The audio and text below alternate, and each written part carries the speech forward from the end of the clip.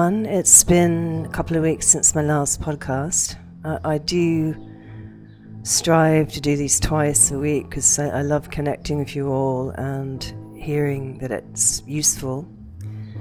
But, when I do a podcast, it really comes out of the space of what I've lived or worked on or been struggling with or broken through with, or some moment of insight I've had of something really useful that I've sat with and worked with. And I never like to do a podcast just on a topic like, let's talk about gratitude today, or let's talk about self-love today, or let's talk about being a victim today. I hate that kind of pop psych stuff that's returned and regurgitated.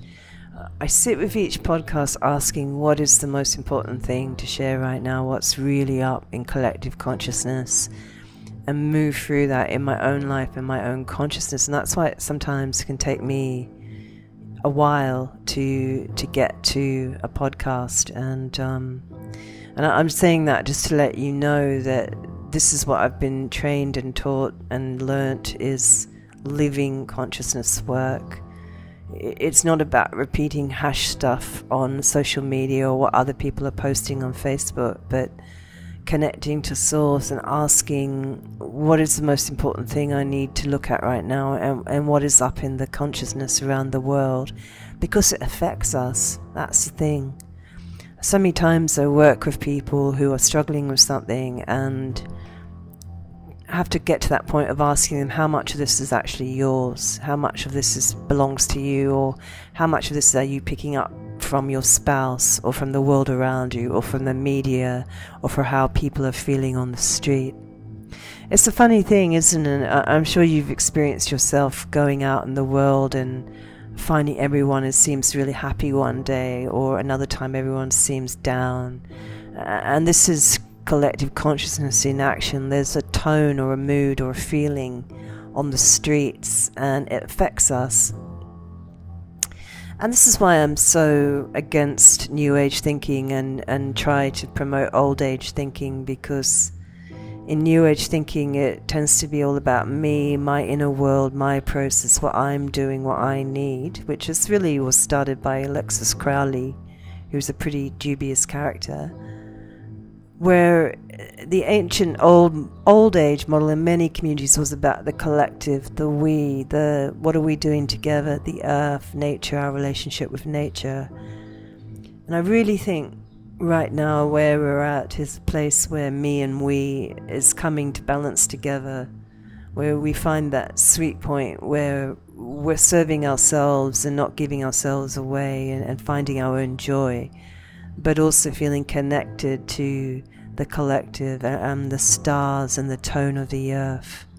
Because this is a very soothing and comforting feeling, actually. And we come into that collective consciousness through nature, through earth and stars, through our relationship, our direct resonance with earth and stars, that feeling we can have when our electromagnetic shield, or our psychic body, if you like, or our energetic body, or just the subtle energy you feel in life starts to expand, starts to move and expand, and suddenly you feel it reacting to the world around you. You feel a resonance between you and the sea, or you might feel a resonance between you and the light on the water, or it might be the wind blowing through your hair. It's just those moments where you really feel your own energy merging with the energy of the world around you, and you have this realization, that moment, that you're part of a bigger picture, that you're part of this dance, you're part of this story,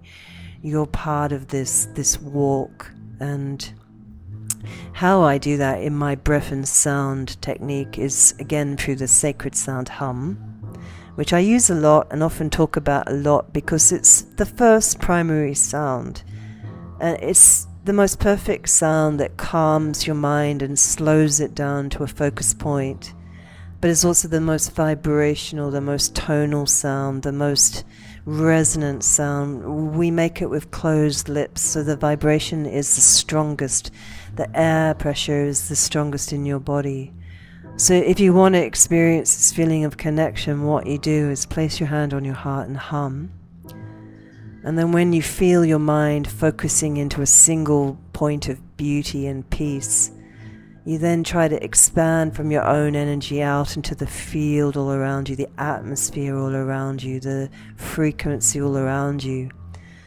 And that's a pleasurable feeling in itself, but the next stage is to really think, if you wish, what am I sending out into that field? What frequency, what message, what focus, what belief frequency am I sending into that field? Am I sending out frequencies of no one likes me? Am I sending out frequencies of I'm trapped? Am I sending out frequencies of I'm sick, I'm exhausted? And you can literally hum into that field a new belief, a new feeling. And the humming will make it real, not just a thought, but something that is felt for your bones and your body and your blood and your mind. So thanks for listening. The music in the background is a piece I'm working on called Get Going, and it's a kind of electro song I'm composing. If you'd like to explore the hum more, you can find for free on my SoundCloud some backing tracks with me humming. And people like to hum along with my sound that helps them, holds them in the space. Or you can join my Blue Lotus program, where we go very deep into this whole idea of eco-consciousness through the plant medicine of the Blue Lotus. And thanks so much for listening, and I look forward to talking to you next time.